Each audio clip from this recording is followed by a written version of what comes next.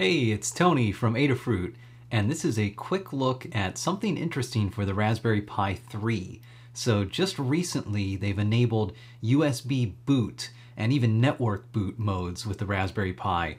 And that actually allows you to take like a little USB stick, something like this, and boot directly off of it on your Raspberry Pi, which is something that a lot of people have been interested in, because if you have like a media center and you want to have, 2 or 3 terabyte hard drive loaded up with movies and running like the OpenELEC media center and all kinds of fun stuff, it's a little hard to do that with an SD card. And there are all kinds of little kind of reliability issues people run into with SD cards. Like if you abruptly pull the power from the Raspberry Pi, it can corrupt the SD card really easily. And not to say that it's any better with USB drives, but maybe some of them might use different technology that's a little more resilient to that. So it's kind of interesting. And unfortunately, it hasn't been possible until now to natively boot off of USB devices, because basically the Pi 1 and the Pi 2, the firmware for them only supported booting off of SD cards. Now there were some workarounds, and I think we even have a guide in the learning system that, if I remember, I'll put a link in the description below that you can check out, where you can actually put a file system on an external hard drive, and then you have a little SD card image that boots up the Pi and then switches to that file system on the external drive. So, you're still depending on the SD card boot at that point.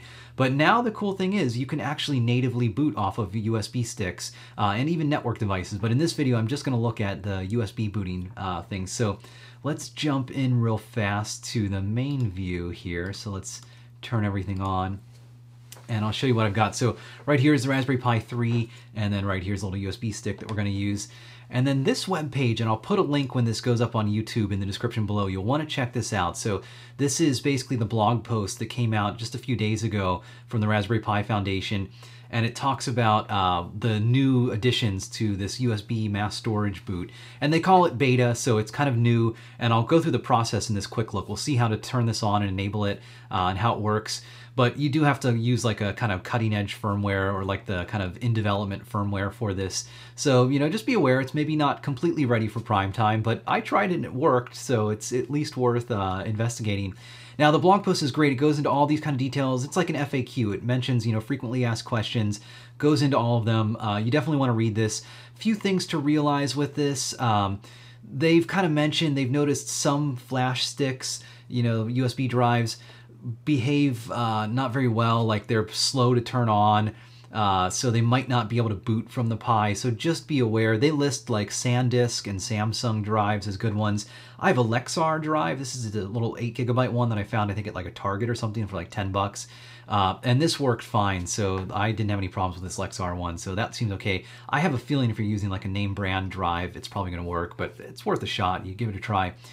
It does also say, well, could I use a Pi 1 or a Pi 2? And no, you can't, because it's actually the firmware written into the chips on the Raspberry Pi 3 that had to explicitly add this support. And the funny thing is, the support is in the Pi 3 right now. It's just you have to turn on a special little flag in this one-time programmable bit of memory to actually enable the USB boot. So I think when they designed the Pi 3, it sounds like they knew they wanted to add this capability, but it probably wasn't ready initially when they shipped it. So they said, we're just going to put a flag behind it to turn it on or off. And then now they've probably been able to do some more testing and see, okay, yeah, this works, and other people can try it.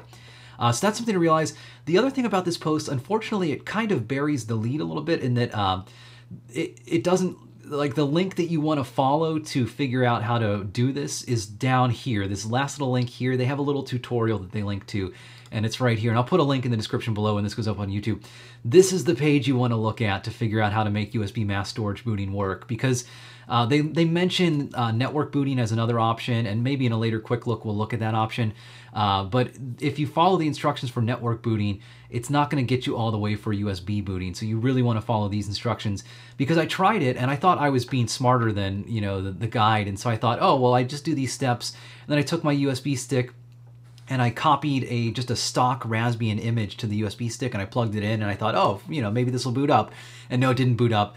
There's actually some special steps you need to do, which makes sense once you see them. So this guide tells you the special steps. The way this is going to work, so my Pi, it's actually booted right now off the SD drive. I have the Raspbian Jessie Lite operating system loaded on it. The way it works, you have to boot up with the SD card first, because you need to do this special step to enable the USB booting. You have to load the latest firmware, this beta firmware, run a special command, or actually put it in a special mode where it enables it. And then once it's booted, then you're actually going to plug your USB stick into the Pi, and we're going to set up the USB stick manually to boot the Raspberry Pi, because there's some certain steps you have to do. Like, you need to set up the root file system on here, and it needs to have that beta firmware, and it needs to have some special kernel command line options that say to boot from the USB drive. So you can't just take a Raspbian image from the internet and like load it up on a USB stick. You can't take, like, you know, an OpenELEC image or a what's the arcade, you know, you can't just take any random Raspberry Pi image, unfortunately, and copy it on a USB stick and expect it to work. I would hope, and probably over time, maybe people will offer, like, here's a download of OpenELEC or whatever that's, you know, for USB sticks, and then here's a download for like SD card images. Or maybe eventually someone could make a tool that just takes a Raspberry Pi stick image or Raspberry Pi OS image and modifies it so that it works off of a USB stick, because there is some you know, some setup that you have to do. And I know as we go through the steps, I'll show you exactly, you know, why you have to do this stuff. But let's just kind of get started following this guide. So it mentions, you know, you have to boot up Raspbian, and you have to do these special commands right here to use the RPI update command, and it's this branch equals next that's the magic thing. This is an environment variable. When you have this set and you run RPI update, it's going to update the firmware with their kind of beta or in testing firmware. So let's go through. So my Pi, it's running. I've just loaded the latest Raspbian Jessie Lite image. I'd suggest using the Lite image if you can, because during this process, you're going to have to copy the Pi file system from the SD card to your USB stick. And the full-size image is pretty big these days. It's like 5 or 6 gigabytes, and for most USB sticks, they're pretty slow, so it can take like 30 or 40 minutes to copy that thing. So the Lite image is way smaller, so if you don't need the desktop, use the Lite image. So I'm just connected with SSH right now, and I'm going to run the raspi config command because I haven't expanded the file system. So I'm going to expand the file system. You know, that's like the step one when you boot up the Raspberry Pi, and then you have to reboot after this, so we'll give it a second. Because what this is doing, when it gets burned to the image, when it gets burned to your SD card, it just starts out with a really small file system, because it doesn't know, like, is your SD card a 2 gigabyte card? Is it a 32 gigabyte card? And you don't want to like download like a 32 gigabyte image that's mostly zero or junk data. So it starts with an initial small image, and then when you run that resize command, it resizes the partition to be the size of the SD card that you loaded it on. So that's what's happening there, and it's a pretty quick process. So it just has to reboot, and then we should hopefully be able to SSH back in. There we go. Oops, I just misspelled the password. Oh, I didn't. I fixed it. Okay, there we go. So now we're booted in, and now we can start following these steps. So the first thing you need to do is we're going to run, how about the update and install RPI update. So there's two commands. They're just putting it on one line. apt-get update updates your packages. apt-get install is going to install the RPI update tool. You don't need to do this on the normal Raspbian image because it comes with the RPI update installed automatically. But I guess on the Lite image, it doesn't come with RPI update, so we're going to have to install it real quick. And hopefully this shouldn't take too long. It's a pretty reasonably quick process for this. Maybe while we're waiting, I'll look and see. I meant to look Adafruit USB Pi boot guide. Let's see if I can find the guide we had. Yeah, here we go. Using an external drive. Brennan, I think, wrote this as a tutorial, yeah, a little ways back. And this is actually a pretty popular tutorial because, so this is the old guide I was mentioning where it is possible to boot off of a USB drive from any Raspberry Pi today, but the way this works is you have to have a little SD card image that boots up and then switches control to the file system on your hard drive here. So, it works, it's fine, it's, there's nothing wrong with that.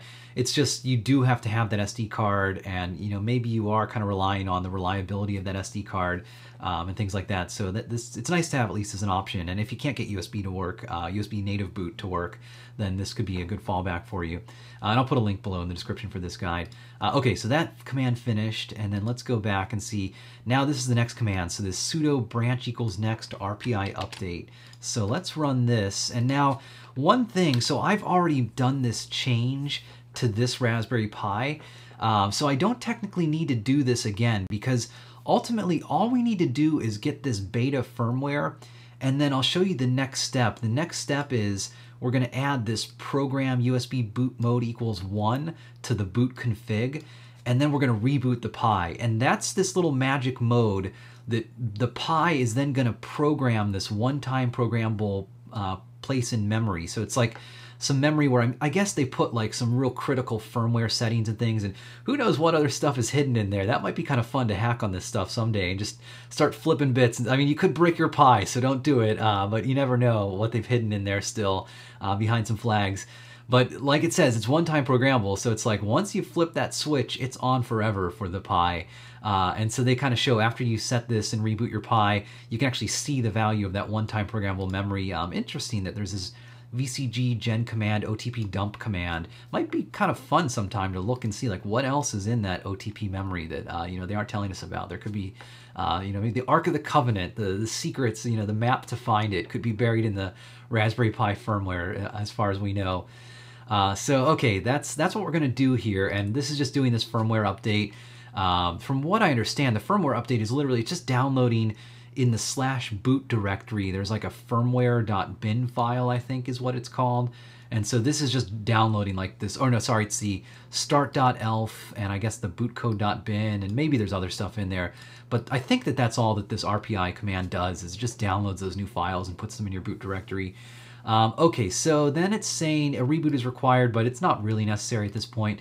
We're just gonna move on and do the next command. So this command is going to add a line to this bootconfig.txt, because the bootconfig.txt is when the Pi boots up, it looks at that config.txt for certain configuration on like how it should boot. So some real kind of critical stuff happens inside of there. So we'll just run this command. This is going to add a line to that file. Oops, so now I'm going to do that. And if I cat that file out, if I show the contents of bootconfig.txt, you can see here's at the bottom, program USB boot mode equals 1. Okay, so then at this point you reboot the Pi. So we'll sudo reboot. And I hope this works because like I said, I already flipped the switch. I've done this once on this Pi, so it's already programmed. I would hope that it's smart enough that, you know, it's going to try to reprogram it and probably see that that one-time programmable memory is already programmed. Hopefully it handles that error well and doesn't just like lock up the Pi. I'm assuming that they covered that that case in their testing here. So let's see what happens here. We'll see if it's finished booting yet. I think it's, I'm looking at the light right here, the little green light, and usually when it's on, or when it kind of flashes periodically, then it's finished booting. So we'll see, give it a moment here. And again, I'm using the Jessie Light image, so I don't have like the full desktop, you know, video output. Okay, so we're booted up. And we're back in, and nothing should really look different. You know, you've just flipped this little switch that changed that little bit of memory. But they do actually show you can verify that it was changed. So if you run this command, then this is going to show you the value of this one-time programmable bit of memory. So it looks like, you know, we're getting the value 302.00000A, and it says we should see 302.00000A. So that looks good. So this is flipped on, and you know, I'm just curious. Let's just see what happens when I run vcgen command OTP dump. You know, what else is in this memory? Okay, so this is kind of cool. So okay, let's see. So there are 66 little words of memory, it looks like. And I'm guessing, let's see, these are all hex characters. There's like 1, 2, 3, 4. Okay, so there's like, you know, 32 bits for each of these words. So this might be kind of neat sometime to look and see. So it looks like, you know, the 17 somewhere in here is this magic bit that they enabled. You know, what happens if you flip other bits in here, I wonder? Don't do it, because you could damage your Pi. And I don't even know. Let's just see if this vcgen command, is there a way to write to that memory? I bet there is. Let's see if there's any. Oh, this is, they don't even have help here. So I don't know. I'm sure that there's a vcgen command somewhere that lets you write to this memory. So it makes me wonder, you know, like what is this 9DAA at the end here? Might be kind of fun to investigate this later and see. Anyways, that's a whole side tangent to look at. Okay, then the last thing is you can remove this program USB boot mode from the boot config text.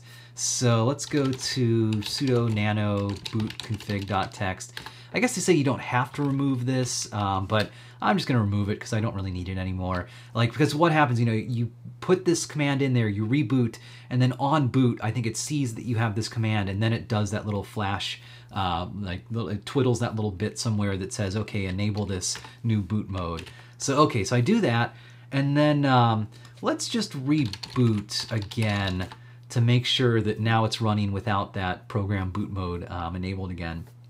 And so while we wait for that, the next step is we're going to reload it. And then at this point, I thought I was smarter than the guides, and I went off and I burned a Raspbian image to a USB stick. I just used the dd command on Mac OS X and copied it over and just plugged it in and thought that it would boot, and it doesn't work that way. So you'll see why when we run these commands, because stuff like that boot config.txt right now is written explicitly to say to boot from the SD card, like the /dev mmclkpo1 or whatever file or I guess device.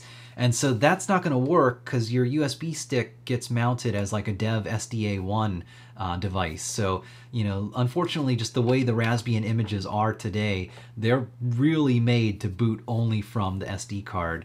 And not from a USB drive. But if you follow this little guide, then it shows you how to modify an image to make this work. Okay, so we're booted up, everything seems good. I'm gonna plug in the USB stick now to the Pi, so we get that in. And then after a second, it should get mounted.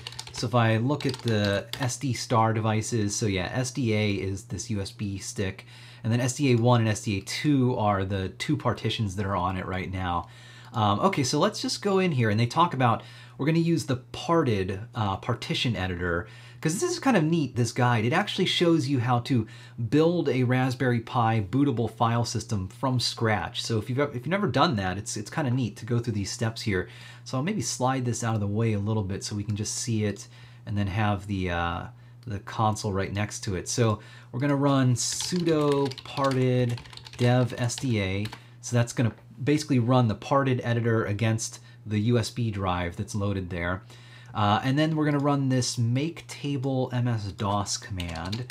So from what I understand, I think this is just going to add a file system table, or like I don't even know the proper name, but it's going to make this look like a DOS bootable drive, I'm assuming, for this. So okay, and it's going to ask you, you're going to wipe out this drive, so just be careful, you're going to lose all the data on here.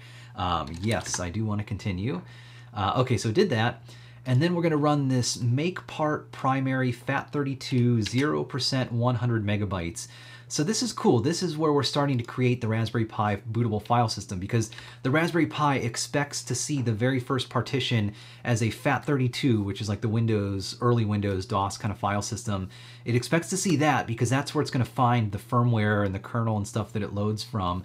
And then after that, you can have whatever Linux file system you want, but you need this little 100 megabyte, and I don't even know if it has to be 100 megabytes, but you need this little FAT32 file system there.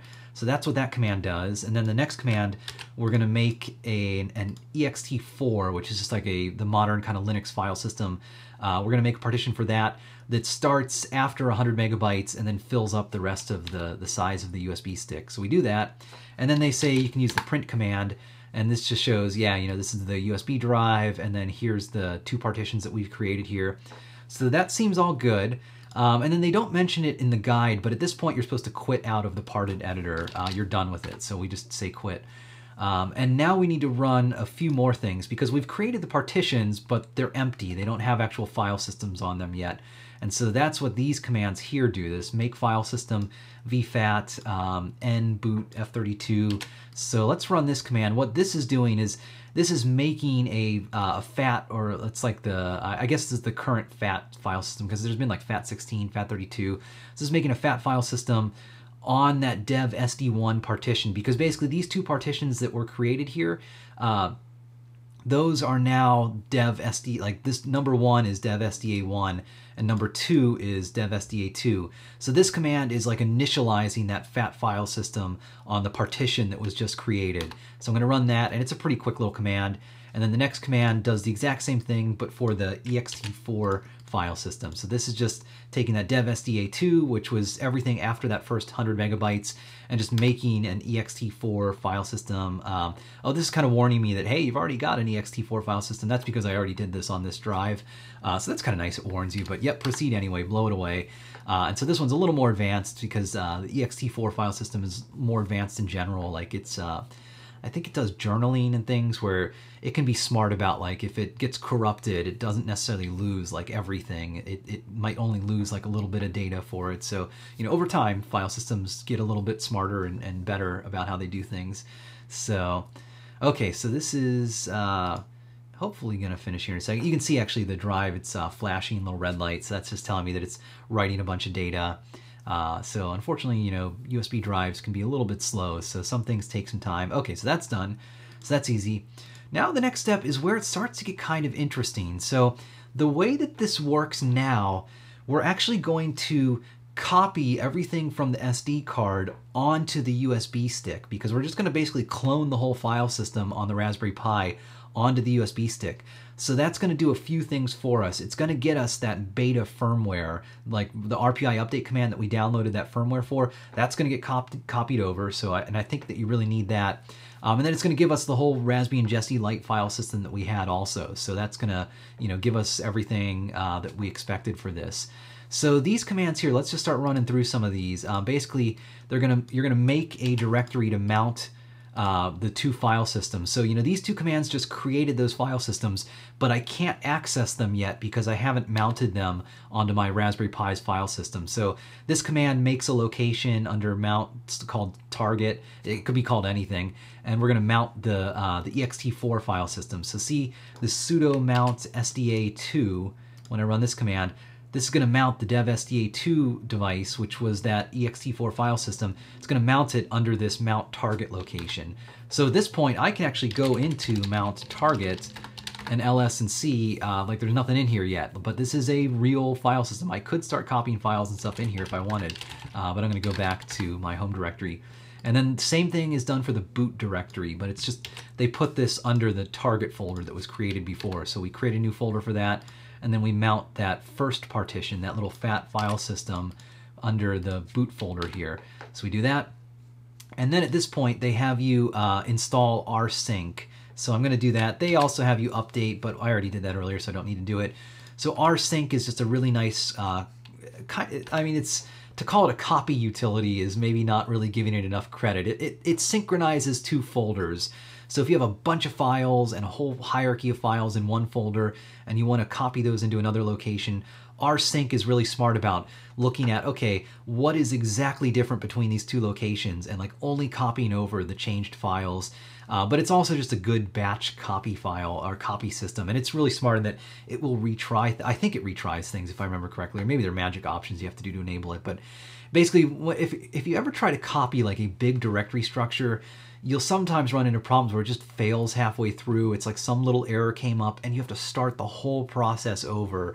And so that's why usually you want to use something like rsync when you do that, because it's smart enough to know that, okay, you know, I got halfway through and then I crashed and now I'm being run again, and I realized like I don't need to recopy over all those other things that I copied before. Let's just start where I left off there. So very handy tool.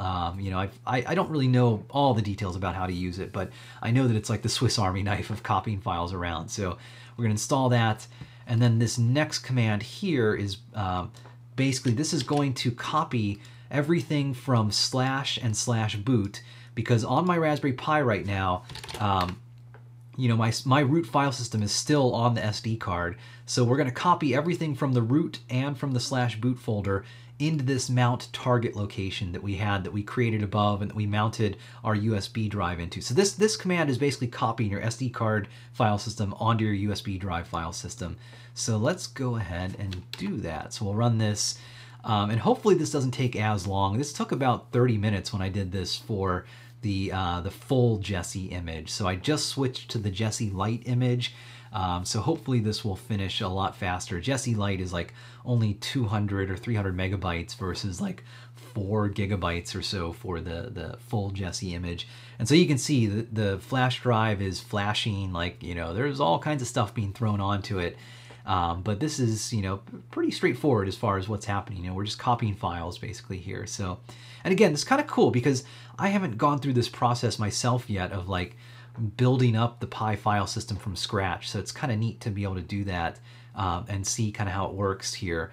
And then after this, it's actually even more interesting.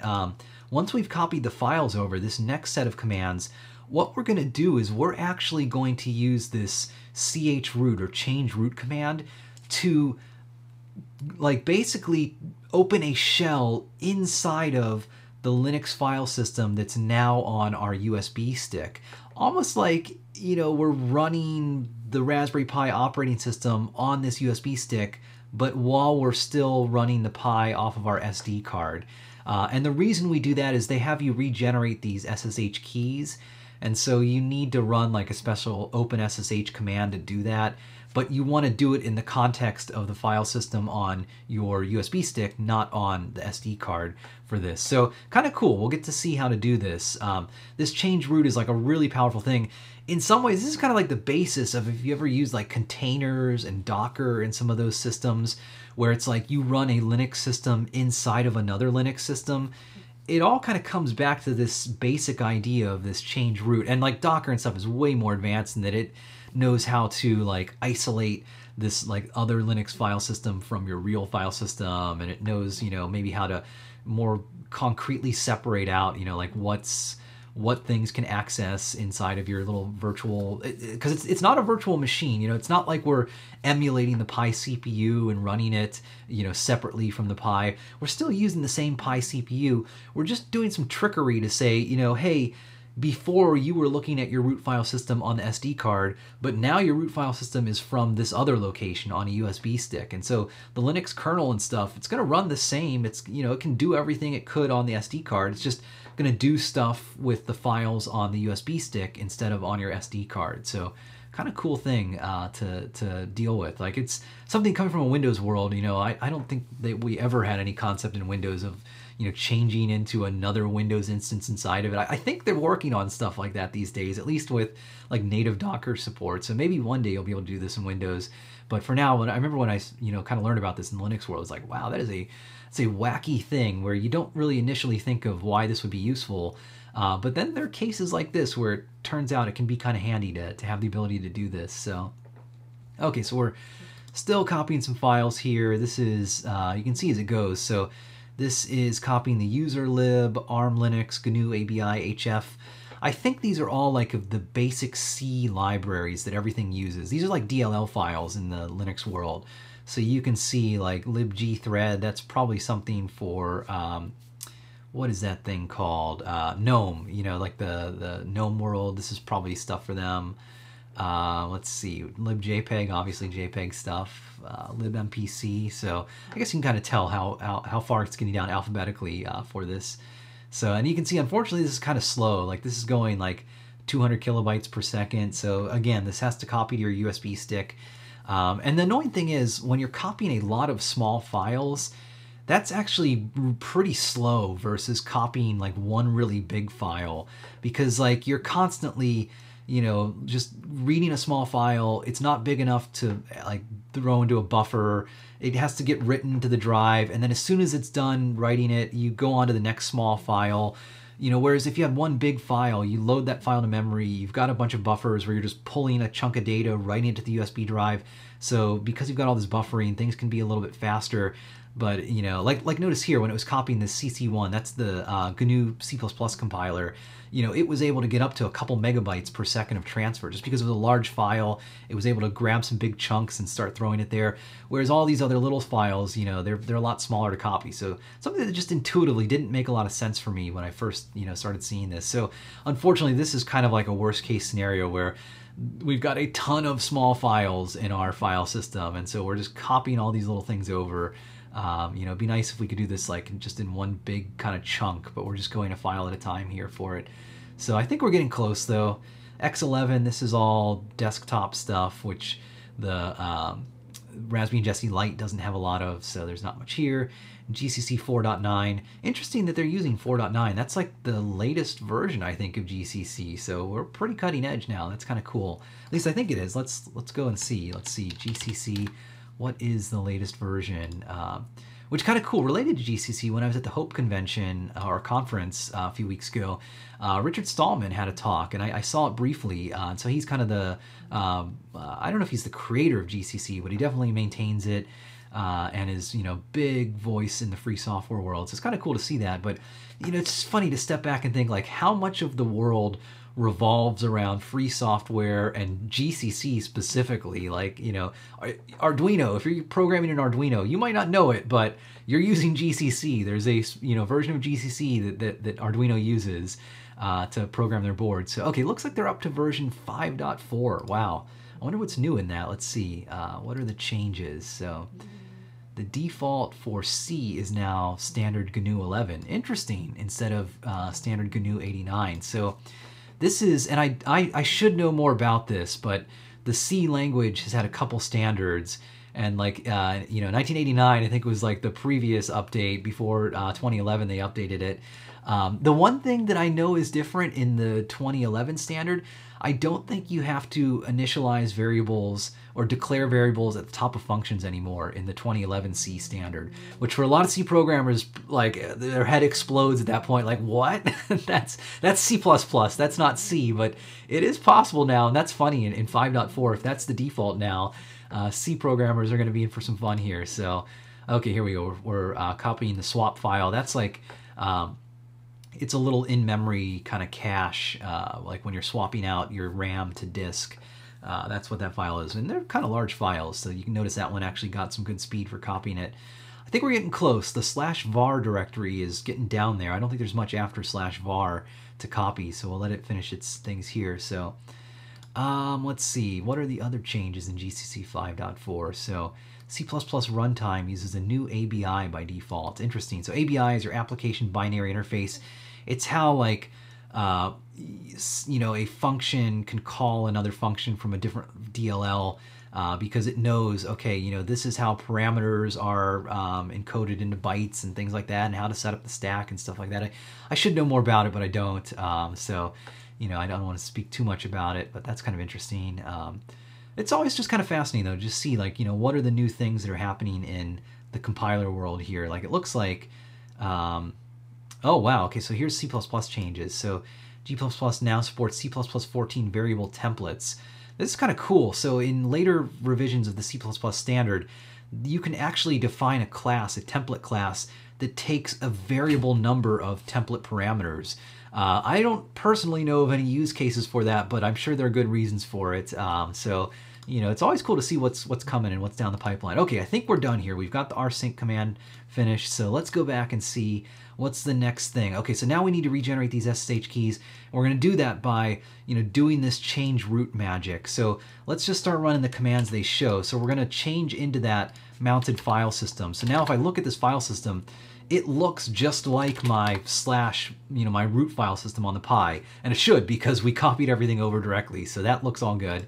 And then we're going to run these mount commands because, in addition to the file system, there are other things in my root, like the dev tree that we need to fill in.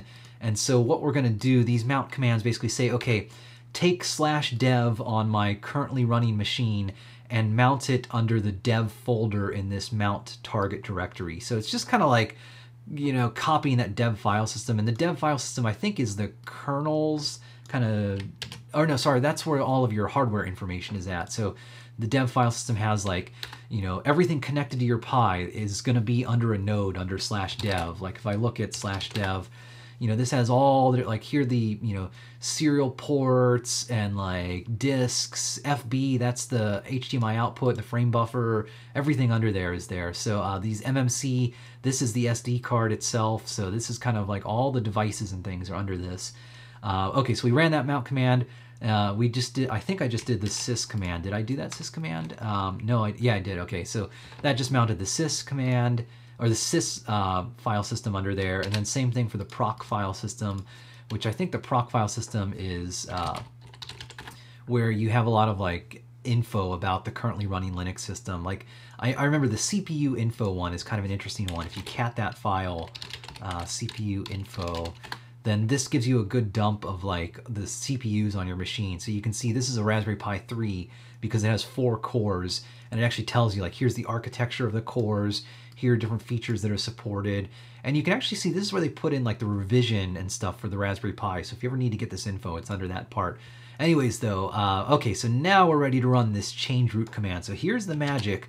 Get ready, this is some Inception level stuff, because we're about to enter a Linux system inside of our Linux system. So, you know, and if you were really crazy, I bet you could change root inside of this system into another Linux system. So, you know, how far deep down can you go? And, you know, now at this point, time slows down. So every second that I spend in the, this file system is like, you know, a year in the other file system. So get a drink. This is going to be a long stream at this point now.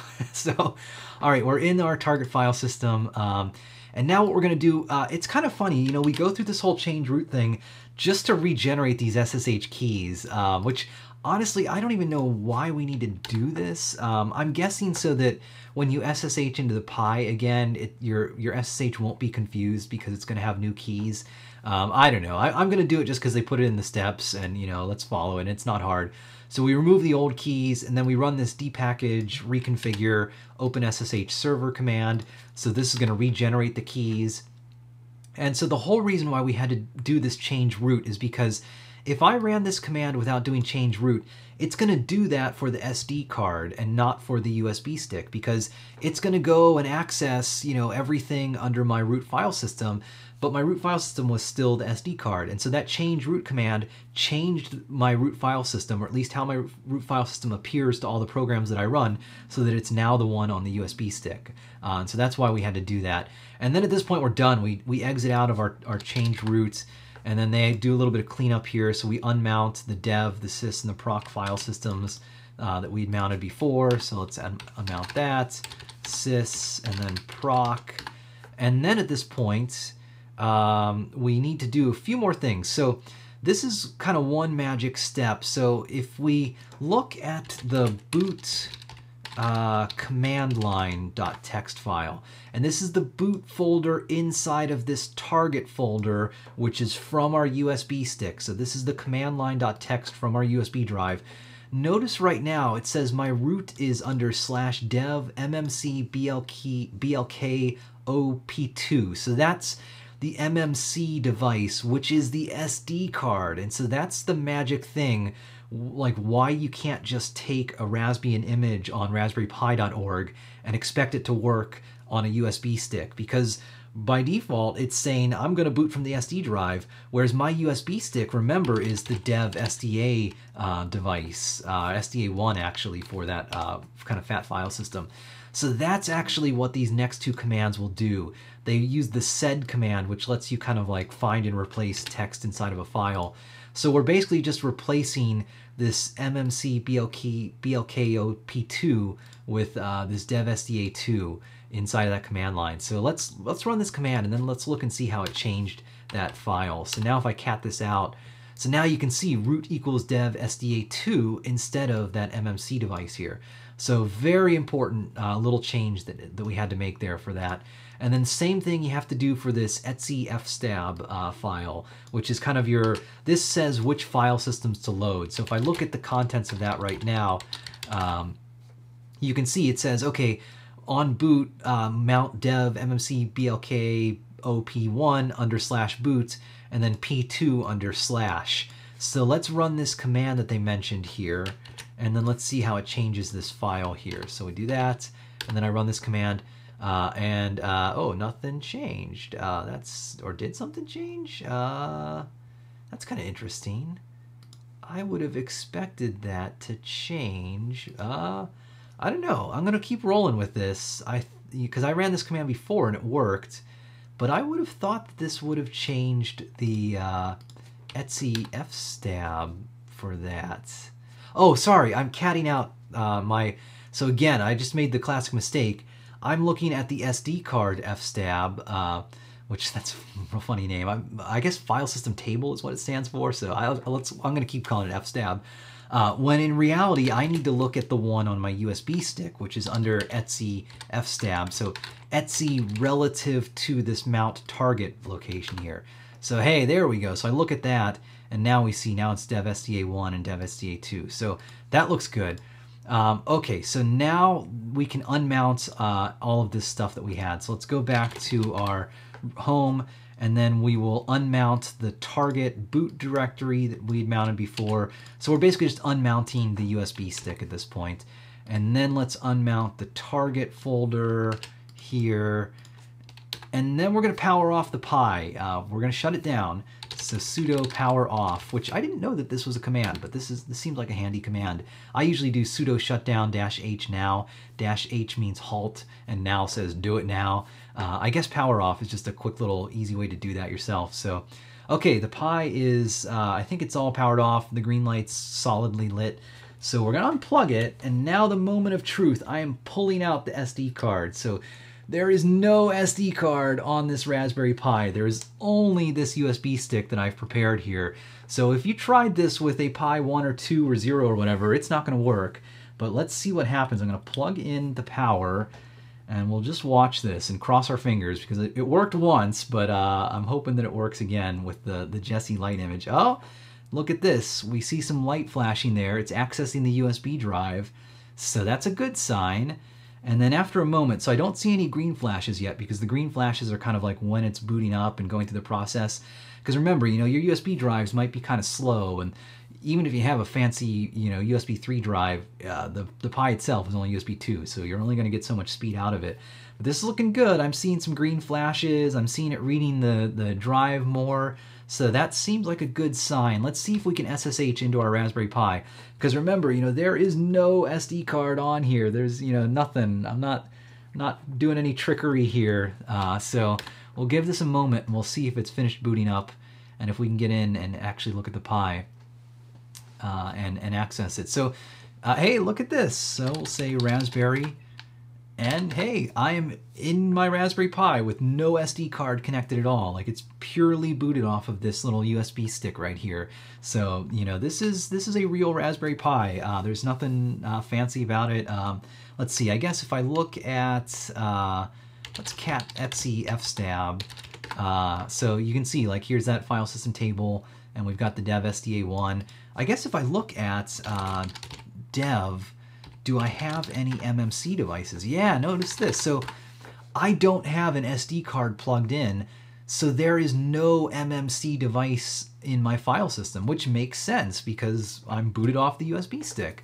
So that's kind of cool in that, you know, maybe one use case of this would be like if you needed a Raspberry Pi that could read and write SD cards and you didn't want to have a USB SD stick reader.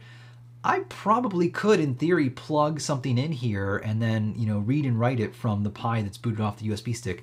Now, I don't know if when it boots up, if it's going to look at the SD drive first and see that it's not some bootable thing and then fail, or if it falls back to the USB stick. But I don't know. Well, worth experimenting with to see. So anyways, that's all I wanted to show in this video. You know, it works. You can boot off of a USB drive only for the Raspberry Pi 3. And you have to follow these commands that they have here. So you have to mount your USB drive and do some of these modifications. You cannot just download a Raspbian image and throw it on a USB stick and expect it to work. Maybe in the future, I'm hoping that they'll just provide, like, ready to go, here is a USB bootable image that's got this configuration done to it. But for now, you've got to do this as like a one-time setup, and you should be all ready to go for this. So. Okay, so if there are questions, maybe throw them into the chat, and we'll jump into the main view and see if we can get to them. But otherwise, I think that's probably it. So, and apologies if the video gets stuttery. I'm still troubleshooting some Wireshark things. Wirecast. Wireshark is a network monitoring tool. So for some reason, even though the CPU usage isn't bad, when I go back to this view, it hates it and it stutters a lot. So at some point I'll fix this. So, okay, yeah, people were saying, oh, FYI, my password is Raspberry. Yes, I will tell the internet my password is Raspberry because that's the stock one for Raspbian.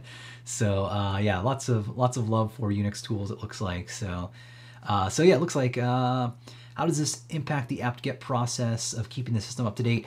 It shouldn't impact it, so I don't know, let's try it and see. If I go back to my Pi and run sudo apt-get update, this should work. Now, yeah, and you can see like how the drive is, oh, let me jump back to the main view real fast. So I'm running apt-get update, and you can see my USB drive, as it was downloading, it was flashing a lot. So it is one thing to realize, like, you know, when you're running off this USB stick, if it's a slow USB stick or a bad one or something, you know, that's going to slow down your whole system. And conversely, if it's a fast one or whatever, maybe it might speed things up a little bit, but I doubt it because, you know, again, it's a USB 2 connection. But it looks like apt-get and all that stuff is fine. Like, as far as I can tell, like, everything should just work. The same as it would on your SD card. The difference is, though, just remember, like, you don't have that dev MMC device anymore. So if there was some software that was written to explicitly expect that there was a dev MMC device, like an SD card, then it's going to fail because it needs to know that it's actually dev SDA1 that you're connected to here. So, you know, just be aware of that. So, but yeah, it looks like that stuff should work here. So. And like I mentioned too, this is not the end of all the cool stuff they added. So there was a post a few days later where you can actually boot off of the network. And so they go into a little bit more details here. I'm not going to do it in this video, maybe a future video. I might come back and try it. But this is also pretty cool where you can actually have, you know, the Pi boot up with nothing connected at all except the network cable. And then it will actually go out to your network and ask and say, hey, I'm booting up. Does anyone have an operating system I can use? And there's a special way this process, I think it's like TFTP and PXE and all these different kind of protocols where it can boot off of that. So some cool stuff there. Oh, quick little question too. What's the life of the USB stick? You know, would booting off of it make it fail quickly? Yep. You know, again, flash memory doesn't live forever. Same exact problem as with SD cards though. So these things have a finite number of reads and writes. There's wear leveling and stuff built into them. The nice option is if you can boot from USB, you don't have to boot from a flash stick. You can boot from a normal hard drive, you know, magnetic spinning disks. Slower potentially, but a little more well known as far as lifetimes. You could boot from an SSD, like a really fancy, super fast, you know, fancy SSD. But again, remember, it's only USB 2, so it's not going to be that fast. But like SSDs sometimes use different flash technology that might have better, you know, better lifetimes. Or if in the future, you know, we've got like quantum memory, as long as they've got a USB quantum memory stick, you know, you could probably boot your Pi off of it. So that could be an option for that. So anyways, I'll wrap up the stream then. So thanks a lot for watching, and subscribe to youtube.com/Adafruit. You can see this video and all kinds of other fun project videos there. And then check out twitch.tv/Adafruit, where I like to do a lot of live streams like this. I like to do a live stream on Mondays where I quick look at some interesting Raspberry Pi stuff. And then Fridays, I do a little more in-depth stream. This week, the live stream was more like late Saturday, early Sunday, just because it took a little bit longer to finish it. And also we had a Friday Maker to Market that I didn't want to go compete against, basically. So, but generally Mondays and Fridays I'll do streams. This Friday, I hope to have a stream, but midway through the week, I have jury duty. So who knows? It could be a live stream from in the courtroom, which would not be allowed, so I couldn't do that. So we'll see what happens this week. But I am looking at starting a MicroPython related series. So not so much Raspberry Pi related, but I want to start exploring MicroPython. So keep your eyes peeled for some of that stuff. And then otherwise, like, comment, subscribe. Let us know that this is useful info, and we'll keep kind of creating content like this. So until then, this is Tony from Adafruit, and I'll see you guys later.